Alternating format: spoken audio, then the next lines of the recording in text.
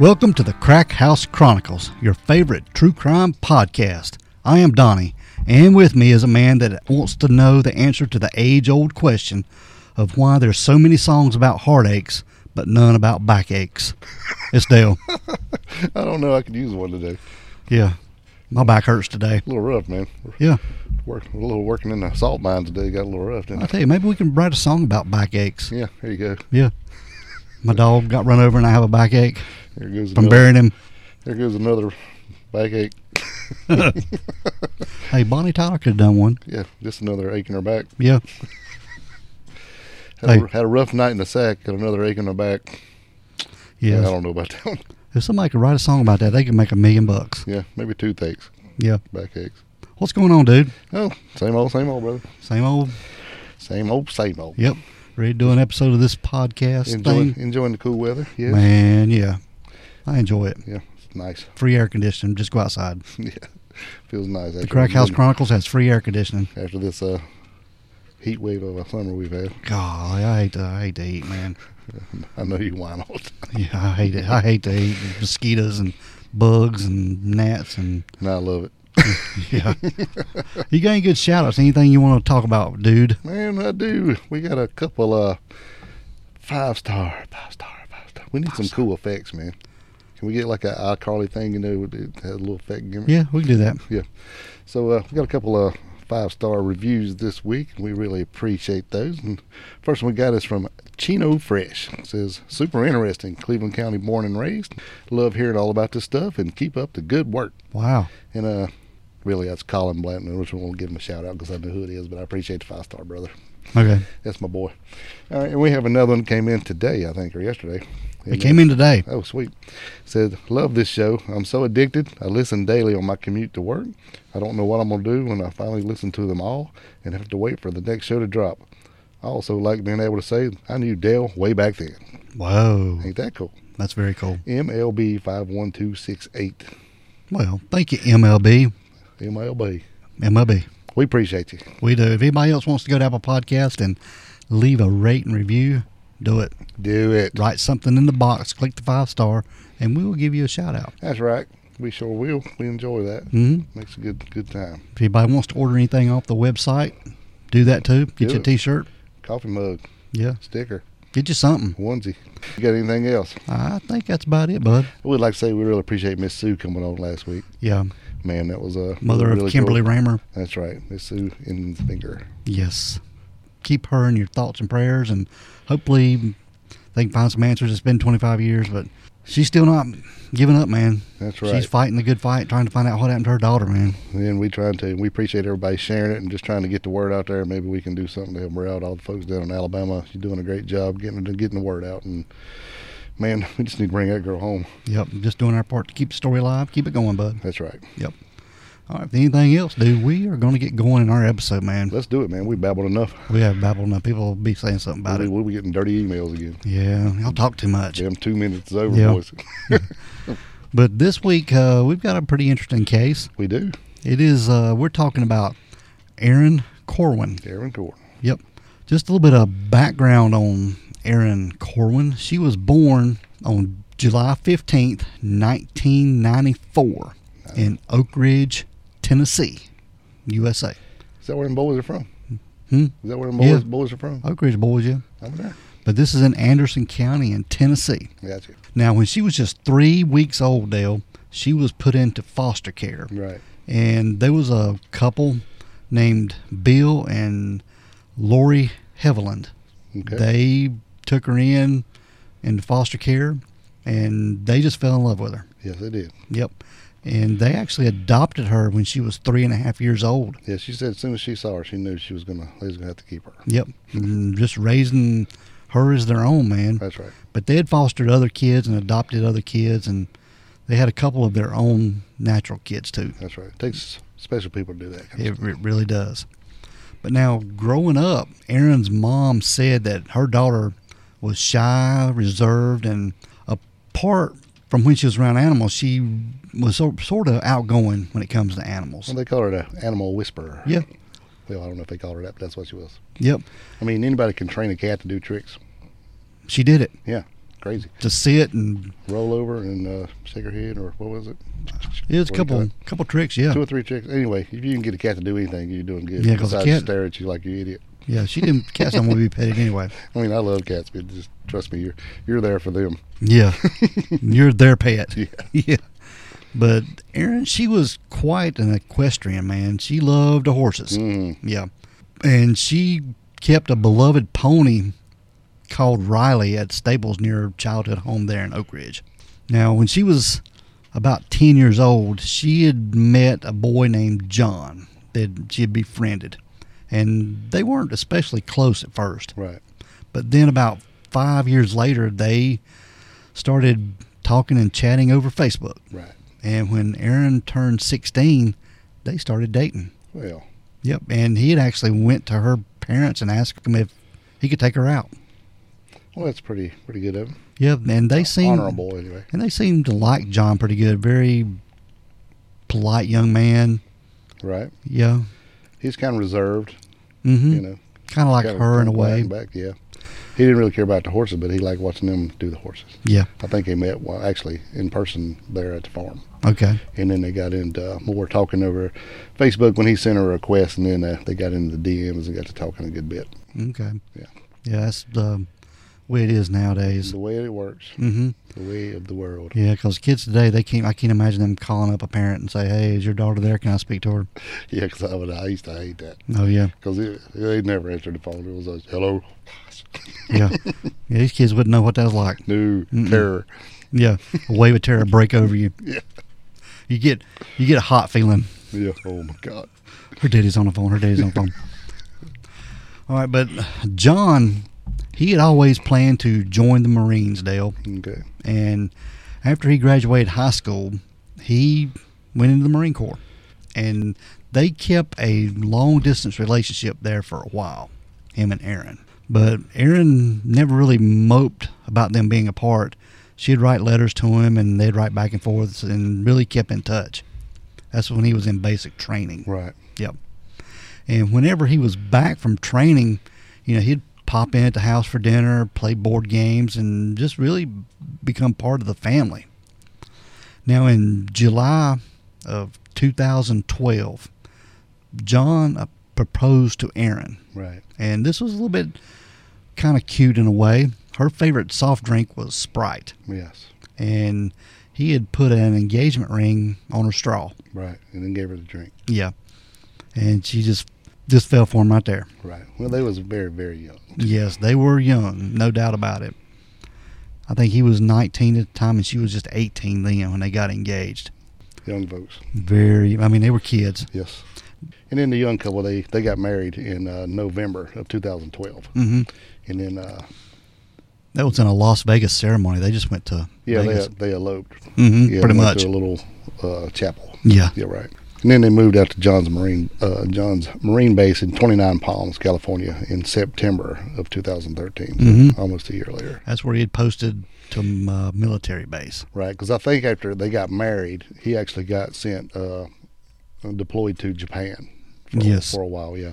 And then when he came back, that's when they actually got to go be together as a married couple. And Erin was living at home with her parents while he was in Japan. Correct. Yes. Yes. But now, Erin's mom, knowing how shy she was, she worried about Erin making friends. Mm-hmm. But she was pretty thrilled to hear that they had quickly formed a relationship or friendship with some neighbors they had there in 29 Palms. Well, she was also relieved to know that they were going to be living on base. And in that way, she would be basically with some other Marine wives. And looked after. Yeah, and so that way they got plenty of people around, so she could probably meet some friends, and be like a little close-knit deal there, right? But they struck up a friendship with a group of neighbors, including Christopher Lee and his wife, Nicole. Mm-hmm. And they had a 5-year-old daughter named Liberty. I think that's a cool name, man. That is a very cool name. Right.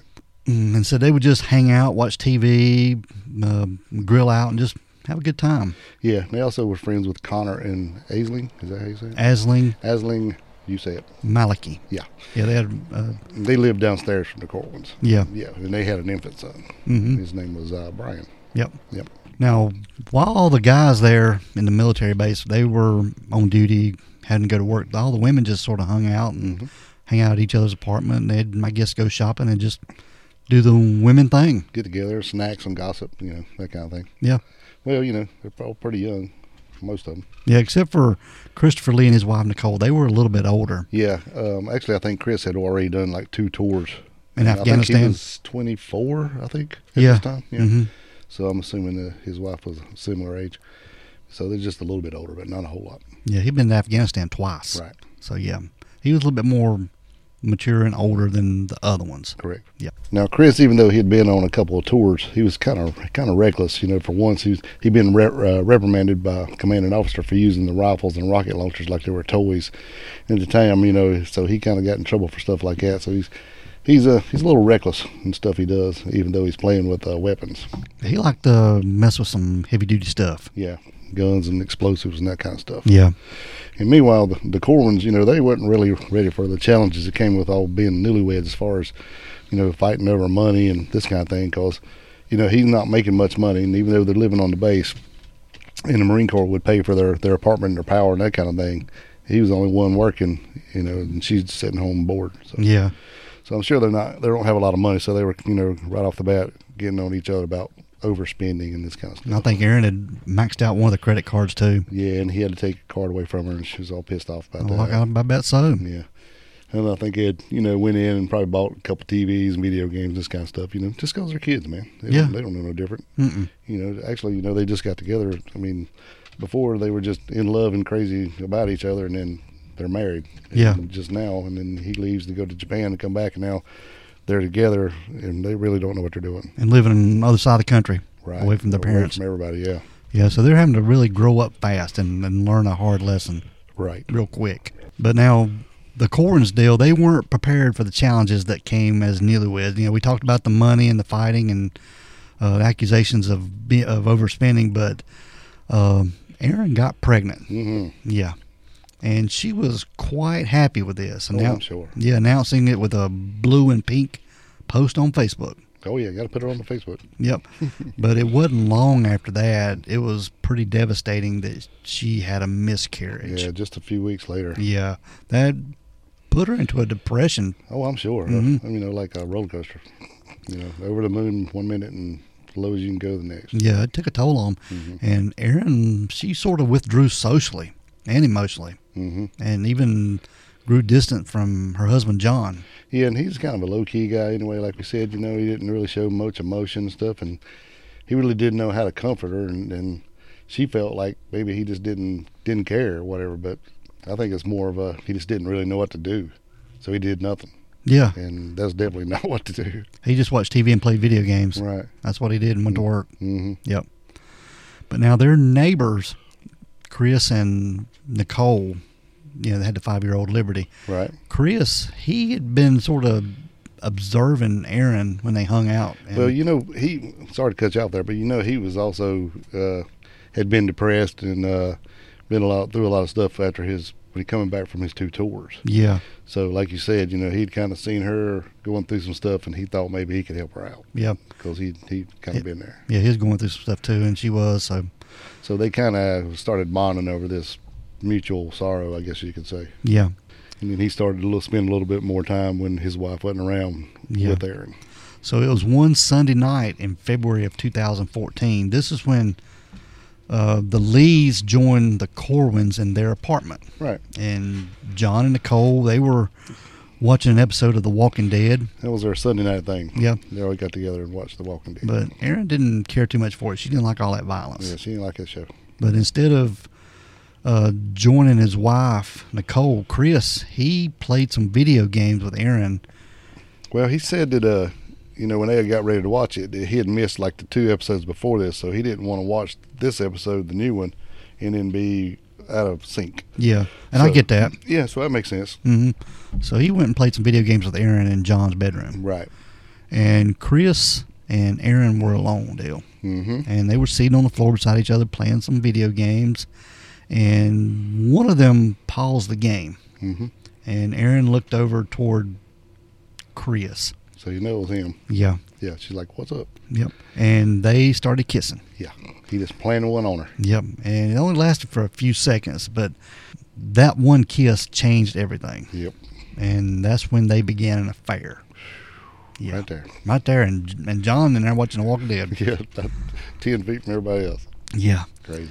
Now, this affair, it became intense pretty quick, man. Yeah. And soon they were discussing leaving their spouses and talking about how great of a stepmom Erin would be for Liberty. Right, because they had Erin babysit for them a good bit, and she really liked that. Yeah. She wanted a family, and that's probably the reason that she was so devastated when she had the miscarriage. Yeah. Yeah, remember Liberty was 5, so yeah, they bonded pretty quickly. Yeah, and meanwhile, Nicole was not the best housekeeper, as they say. They said their house was pretty... It was always messy. Yeah. And she really wasn't keeping up with her kid. A lot of times you would see Liberty outside playing by herself, and especially if it was a football day, she would tell you that Mommy said it's football day and for me not to ask her for nothing today. And she'd just be out by herself. And it was just kind of strange stuff. Yeah. That she did. So I don't know what was going on in there, but it wasn't good. Yep. But now Nicole, she could see how distant Chris had become, man. Mm-hmm. And feeling it, yeah. Yeah, and she was checking his phone. Mm-hmm. And she had saw some text Chris had made to Erin. Right. And some of them were saying, "You're so gorgeous, and I think I'm falling for you." That ain't good. No, that ain't good at all, man. Yeah. And Nicole confronted Chris about this. Yeah, and just one of them real long tirades. It probably lasted for hours here. And even informed John, this is Erin's husband, of the affair. Right, yeah, they all got together one night, and while everybody was there, she pretty much just blasted them right there in front of everybody. Yeah, it sort of changed the mood real quick, didn't it? Yeah, I'm sure. Now, I think before this, they had actually been busted by a neighbor who saw them kissing somewhere. And she told them, y'all got to quit this shit, and said, they act like nothing was going on, and it was just, it didn't mean to happen. We'll quit now. She said, well, if you quit, then I won't say nothing because it's really none of my business. But if this is going to continue, it's got to be out and open. Because in the military, people call it having an affair. That's kind of frowned upon. They actually can be reprimanded for that stuff. Yeah, it's not good. No, it ain't good at all. Right. So anyway, while she was blasting them in front of everybody, and then Erin turned to leave, and then Nicole stormed after her. She shoved her finger up in her face and said, "If you ever have anything else to do with my husband, I'll kill you myself." Yeah. It's like, woo.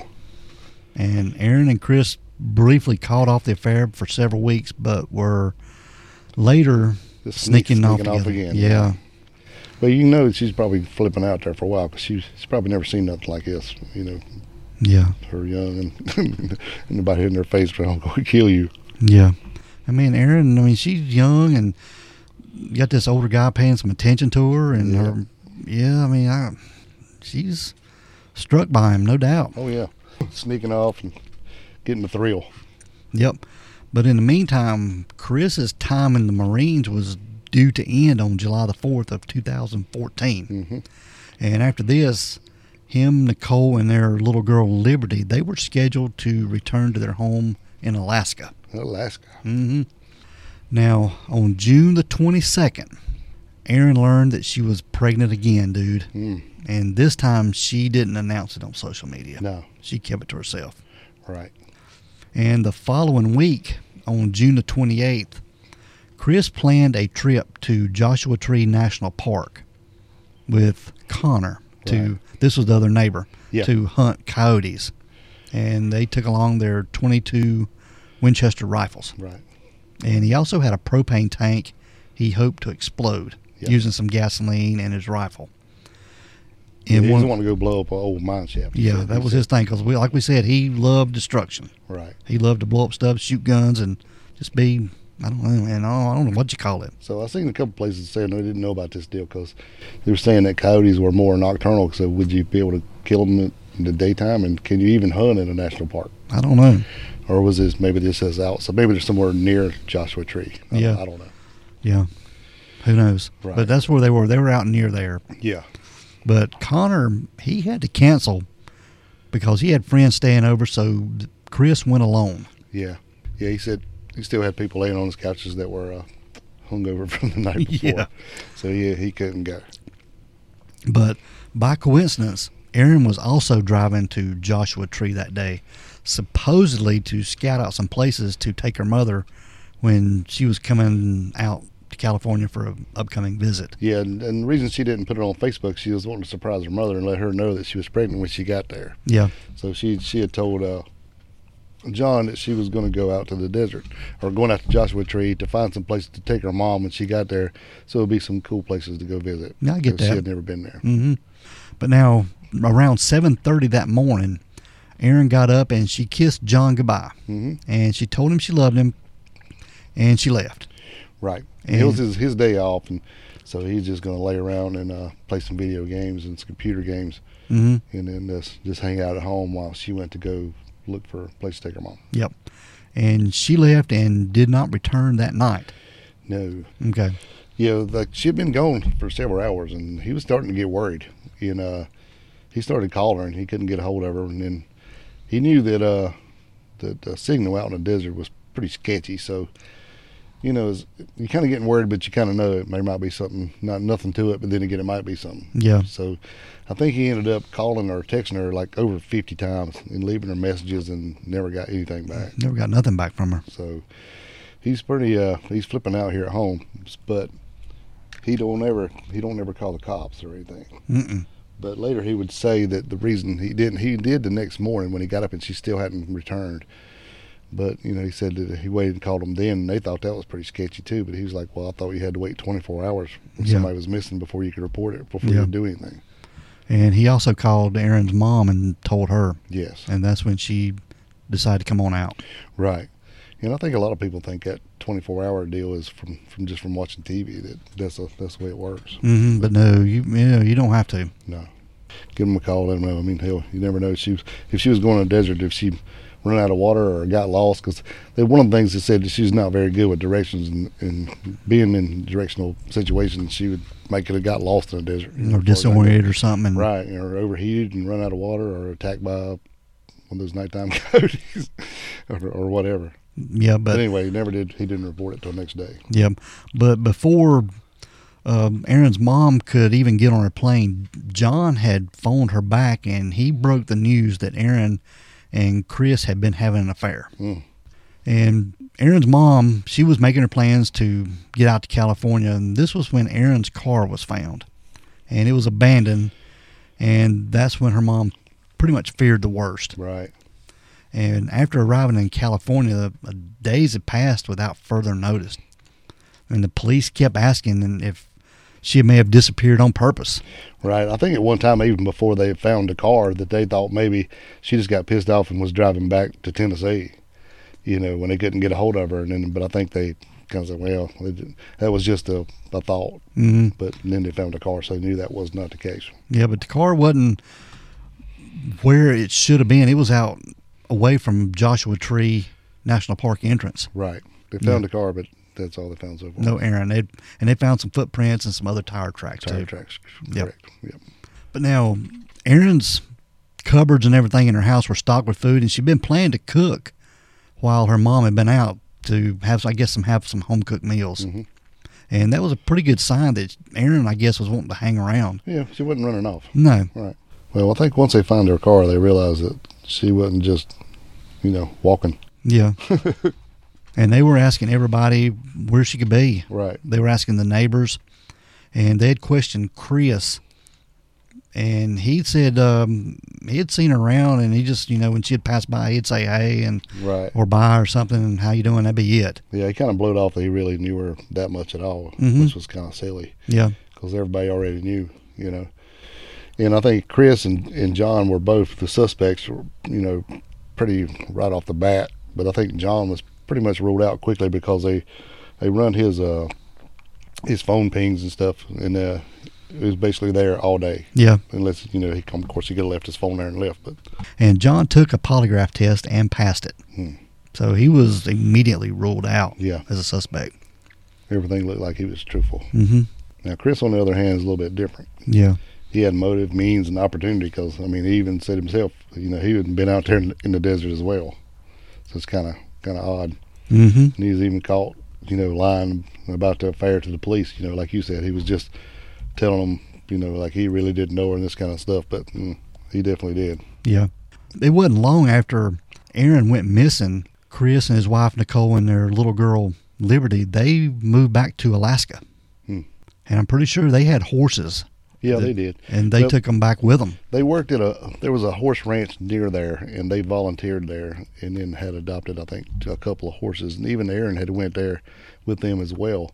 And it was like a rescue place for horses. Yeah, exactly. And so they were all there. So, yeah, when they left, they drove back to Alaska, so they had to take their horses with them. Right. So they were searching Joshua Tree National Park for Erin. It even been described that they were looking for a needle in a haystack in a haystack. Yeah. Which is crazy. I mean, thousands and thousands of square miles. Yes. Yeah. And it said so many, like 6 different law enforcement agencies and hundreds of volunteers out there searching for her. And they searched for weeks. And then there were so many mines and stuff out here, they just didn't really know where they were looking or where to start, really. Yeah. And I think they've been between 1,200 and 2,000 square miles are out here searching. And after several weeks of searching, they found nothing. Right. And the authorities made the difficult decision that on Saturday, August the 16th, the search would end. Right. But luckily, they found a guy who had been with Chris one other time. It was like the weekend before she went missing. He had been back out there and said he was out scouting some places to go hunting and blow up some mines. And this guy had been taking some pictures and stuff. So they found him, or he came forward and showed them the pictures. Now, they'd found a guy who lived out there, and all he did was explore. And his name was Doug Billings, but he had a nickname, Cave Doug, right? Which is really cool. Yeah, so he looked at the pictures, and he thought he kind of could help them really narrow it down to figure out where these pictures were taken, and that would take their search that way. And he saw the pictures, and he knew exactly where it was. Yeah. And they took him out there. Right. He knew it was just a select number of mine shafts that could be that went with those photos. And on the last day, it's starting to get dark, like you said, they decided they would quit on that Saturday. The last day, they finally went to the last mine. Yeah, and they noticed a strong cadaver smell. With gasoline. Yeah, gasoline smell coming from one of the mines. Right. Kind of the decomp smell. Yeah. And they lowered a bucket down that with a light on it and a GoPro. GoPro cam, yeah. Yeah, they lowered it down into this mine, straight down in the ground mine. And it went down, I think, about 140 feet. Yep. And that's when they saw a propane tank, a Sprite bottle, and Erin's body. Yep. I think there was like a homemade torch or something in there. Yeah. Sure was. Yep, and that's when they found her, and then they got the mine guys ready and lowered them down in there to go retrieve her body. Yep. And they called out the fire department because the local fire department there, they had been used to, I guess, doing maneuvers in tight places and different things. So they called them out there, and they had a guy that went down with a oxygen tank, and he descended down in the mine. Right. And he went down and confirmed that it was a body down there.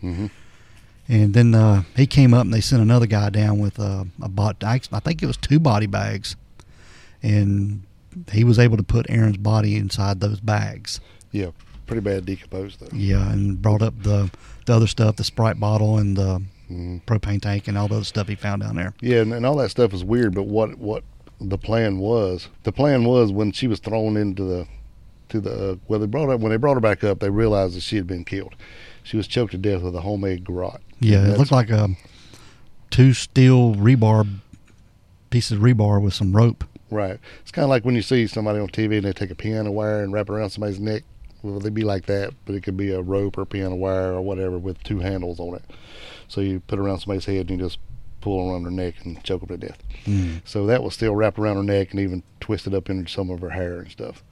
But anyway, they pulled her up, and then what the plan was, the propane tank was thrown in there, and apparently they were going to, I don't know if the gas was poured in or it was just on the But I'm assuming the way they were going to do it was just crack the propane tank open, throw it down in there, and then throw the torch in there, and hoping of it exploding it to blow up the dirt to cave in on top of the body. Yeah.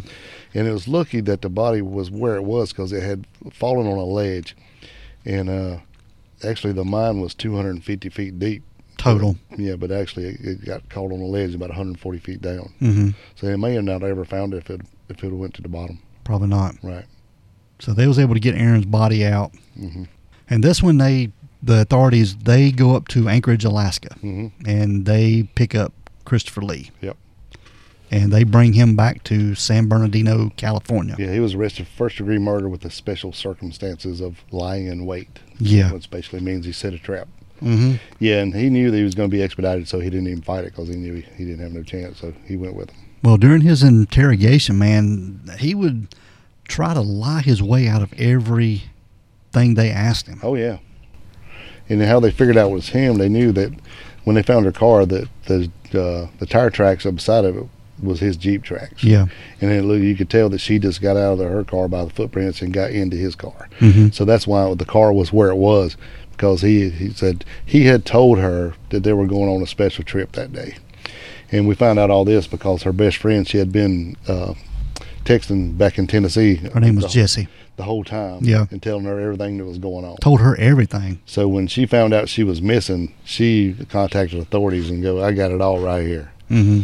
So she knew about the whole affair. She knew about what was going on. She knew how Erin felt about him, and how when she got pregnant, she knew it was Chris's, and they had already been talking about baby names and how each of them, they was going to both leave their spouses and be together, and they were going to move to Alaska and happily ever after and all this. Well, meanwhile, Chris was planning some devious shit. Yeah. He had told her that we were going to go out on a special day. It was going to be a whole day for ourselves. Got a big surprise for you. And she didn't know what it was. She thought maybe he was even going to propose marriage or something like that, you know. She was just excited and told her friend that she didn't know what it was going to be, but it just couldn't get here soon enough. So the day coming, so what happened is I think it was a 2-hour ride out there, wasn't it? Yeah. Yeah. So they got together, and like you knew it was going to be, they could talk a good bit before they got there and stuff. And the whole time he's planning on killing her when they get to the desert, even though he's telling her we're going on this great trip and we have the whole day to ourselves. Man, he's sick. Yeah. So the whole time she's excited, thinks she's fixing to get a ring or get proposed, or tell her that I want you to leave your husband, or I'm leaving my wife. I mean, she didn't know what was going on, and then next thing you know, he's killed her. Mm-hmm. So anyway, that's why they went to go pick him up in Anchorage, Yeah. because they knew it was him. Yeah. From all the text messages and all the evidence that they're finding. But he kept trying to lie to get out of it. Oh yeah, definitely. Mm-hmm. And we're going to talk about some more lies too, because at his trial, which began in October of 2016, Right. the prosecution easily establishes Chris' affinity for violence, man, that he loved blowing up stuff, shooting guns, as well as his motive and opportunity for Erin's murder. Right. And the defense presented just one witness, Yeah. and it was Chris. Dumbass. And he took the stand in his own defense. Yeah. Mm-hmm. Now, even though that they knew that his DNA was on the propane tank, his DNA was on the makeshift torch because he used a T-shirt of his, Yeah. and it had his DNA in the collar. And on the Sprite bottle. It had both of them's DNA and fingerprints on the Sprite bottle. Yeah. So they knew, he had already been there. And then actually the guy that had the photos, he had GPS coordinates was on each photo, so they knew exactly where he had been, and then so he knew he had been in that exact spot before. Mm-hmm. So they've had him nailed pretty good, but he's still going to take the stand and try to get out of this. Now, while on the stand, Chris confessed to killing Erin Corwin, confirming all the evidence against him. Mm-hmm. But then he said, while speaking with Erin in the desert about her desire to be Liberty's stepmom, he remembered something. Yeah, something triggered. Yeah. He said one night after his wife had given Liberty a bath, Chris told the court that Nicole found her daughter's crotch to be red and irritated. And this is when Nicole accused Erin of some kind of, or somehow causing this suspicious rash. Yeah, they thought she had been Molested. Yeah. Yeah. And Chris, well, that was the claim here in court. Anyway. yes, that's what he was saying on the stand. Right. And Chris started to think that Erin seemed too emotionally attached to Liberty. And then that's when he claimed a gear turned in his head. Mm-hmm. And while they were out there in the desert, that's when he asked Erin he asked her, "Did you touch Liberty?" Did you molest my daughter? Yes. She said yes. But that was the last thing he ever heard her say. Which all this is lies. Yeah. Yeah. That's what he's saying while he's on the stand. Right. Yeah. He's saying she said yes, but she didn't say it. Yeah, because she's not there to defend herself. And that's when he said he lost control and grabbed a garrote and squeezed the life out of Erin. So that's because you just happen to carry that in your pocket. Everybody carries a garrote around. Don't you got one? Yeah. Yeah. Right in my back pocket. I got two. But yeah, he squeezed the life out of Erin. Right. But now the story was an attempt to consider a charge for involuntary manslaughter. Yeah. Well, if he got that, he could be out in as little as 3 years or something, Mm-hmm. So he's basically lying, saying his daughter's being molested, using his daughter as a damn ploy. And him up there on the stand saying this, and Erin's parents are there in the courtroom saying that about her. Yeah. God almighty, man. Trash. The balls of this guy. Trash. But the jurors didn't believe him at all. Oh, no. Mm-mm. He even in court demonstrated how he choked her out with a garrote with a mannequin dummy. And it took how long? 5 minutes. 5 minutes. Yeah. And they counted, the lawyer or the prosecution counted it down. Shit. Yeah. There's video of this online on YouTube. Now she also had like skull fractures and stuff. So I wonder did he hit her from behind? You think, and then, knock her out, and then choke her out, yeah, or something, and then throw her down the damn mine shaft. Yeah. 140 feet, which is equivalent to 14 stories. Yeah. If he was on a 14-story hotel, we all been there. Mm-hmm. I mean, that's how far it was down that hole. Yeah. If you think about it, damn. He's a monster, man. Yeah. Yeah. But the jurors didn't believe him, dude. No. And they found him guilty of first-degree murder. With special circumstance. Yeah. Right. Which is the kicker on this. Yeah. Now get this. It took them just 15 minutes to reach that verdict, dude. Yeah, I'd heard that it was near the end of the day, so they decided to, go ahead and close up for the day and then come back the next day and deliberate. And then when they went in, they knew it didn't take them but about 15 minutes to get to it, but they actually stayed back for 2 hours or so, because they all actually wanted to have one more lunch together before they decided to call it quits. So it only took them 15 minutes to reach the verdict, but they went ahead and got a lunch out of it. Well, I don't blame them. Yeah. Trash. Yeah. So anyway, he was sentenced to life in prison without the possibility of parole, and now resides in the Richard J. Donovan Correctional Facility in San Diego. Yep.